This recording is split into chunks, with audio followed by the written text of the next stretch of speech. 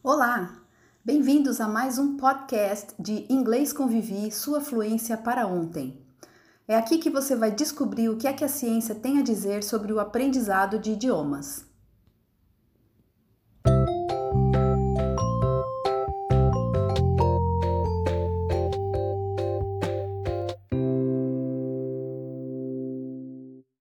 As questões que nós vamos discutir nesse podcast são as seguintes: existem pessoas com mais facilidade para aprender um segundo idioma? Existem pessoas que não conseguem aprender um segundo idioma? Vamos ver o que a ciência tem a dizer sobre isso? É fato que algumas pessoas têm muita facilidade para aprender um novo idioma, enquanto outras têm mais dificuldade. Existe aquela pessoa que parece que já nasceu sabendo um segundo idioma, né? Só de assistir filme, escutar música, jogar alguma coisa no videogame, usar o computador em inglês, o celular em inglês, ela já consegue dominar o idioma. E tem gente que vai para a aula, faz curso, estuda e acaba tendo muita dificuldade para aprender. Essas diferenças de aproveitamento, elas deixaram os cientistas muito curiosos, né, para descobrir o que acontece, por que algumas pessoas têm tantas facilidades e outras têm tantas dificuldades. Por que algumas pessoas desenvolvem algumas habilidades tão facilmente e outras têm mais dificuldade para desenvolver essas mesmas habilidades, às vezes com o mesmo tipo de estímulo. Essas diferenças suscitaram nos pesquisadores um interesse por entender o que acontece no processo de ensino e aprendizagem, porque se a gente conseguir descobrir como que ele funciona, a gente consegue interferir e ajudar as pessoas que precisam de mais estímulo, de mais orientação. Então foi feita uma pesquisa na Universidade de Washington com 44 alunos que estavam entrando na universidade. Eles eram todos da mesma faixa etária, 20 anos, pouquinho mais, pouquinho menos, todos chineses que tinham acabado de chegar nos Estados Unidos e que não dominavam o inglês. E como foi esse experimento? Essas pessoas fizeram um curso de imersão em inglês durante 3 semanas. E no fim do curso, eles passaram por um exame de ressonância magnética de um tipo específico que permite a gente estudar a qualidade das conexões que o cérebro faz. O que eles pretendiam com essa pesquisa? Eles pretendiam estudar quais eram as mudanças que aconteciam no cérebro quando ele passava por um processo de aprendizagem. Então, eles, além de fazer esse exame de imagem e esses testes nesses estudantes que participaram do programa, eles também fizeram um grupo de controle, né, de alunos nas mesmas condições, com os mesmos pré-requisitos, com a mesma idade, com o mesmo grau de escolaridade e que tinham acabado de chegar da China, mas que não passaram por esse processo de imersão no curso de 3 semanas. Então, os cientistas compararam os resultados das imagens que foram obtidas e chegaram a algumas respostas bem interessantes. A primeira coisa é que algumas pessoas apresentavam conexões cerebrais mais fortes do que outras. E essas pessoas que tinham essas conexões cerebrais mais fortes apresentavam mais eficiência na tarefa de transferir os impulsos elétricos que carregam as novas informações ao longo do cérebro. Como resultado, elas apresentavam mais facilidade para aprender novas habilidades. E essa é uma grande vantagem desses exames de imagem que são feitos no cérebro hoje em dia, né? Porque a gente consegue analisar o cérebro da pessoa que ainda está viva, que está passando por um determinado processo, consegue acompanhar a evolução que esses processos trazem para o cérebro e consegue depois comparar com o resultado que a pessoa teve na aquisição, no caso aí na aquisição do idioma. Então eu consigo ver o que aconteceu no cérebro da pessoa e como que foi o resultado final dessa pessoa e comparar essas coisas para conseguir chegar a algumas conclusões. E além dos exames de imagem, eles também fizeram exames de DNA nos alunos. Com todos esses dados em mãos, né, com os resultados dos exames de DNA e dos exames de imagem, eles conseguiram comprovar algumas coisas. Além de comprovar que as ligações cerebrais mais fortes garantem uma maior facilidade no desenvolvimento de determinadas habilidades, eles chegaram também a outras 2 descobertas muito importantes. A primeira é que a genética dos alunos teve uma influência grande na forma como o cérebro se transforma durante o processo de aprendizagem. Então, 2 variações específicas de um determinado gene estavam ligadas a um aumento maior das conectividades do cérebro enquanto os alunos faziam o curso. Aí os cientistas chegaram à conclusão de que as questões genéticas têm sim um papel importante na maior ou na menor facilidade da pessoa para aprender um novo idioma. Mas, além dessa descoberta, teve uma outra que também é muito importante.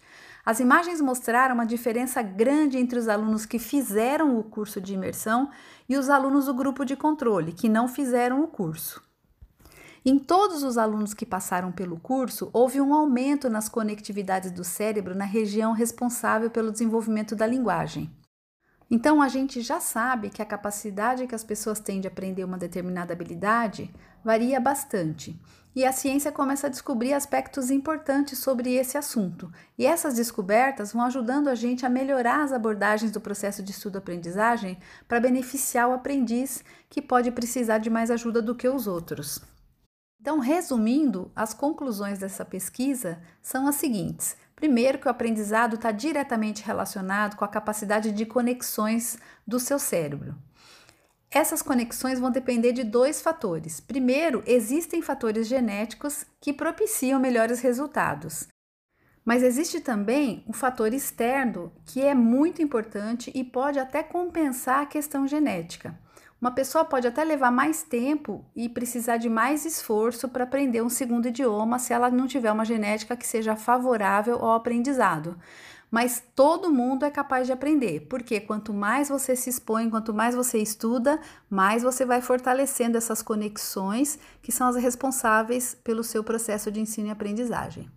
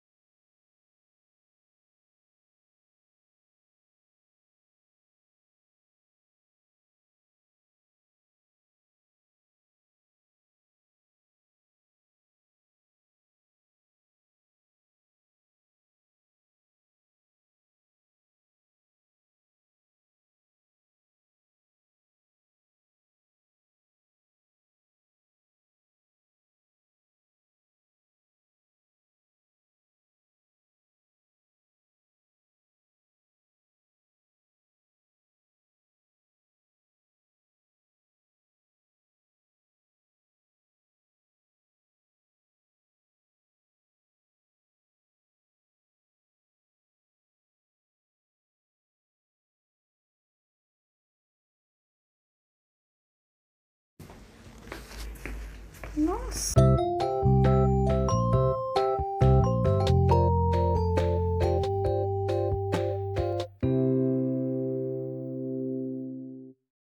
Você ouviu a mais um podcast Inglês com Vivi, sua fluência para ontem. Obrigada e até a próxima!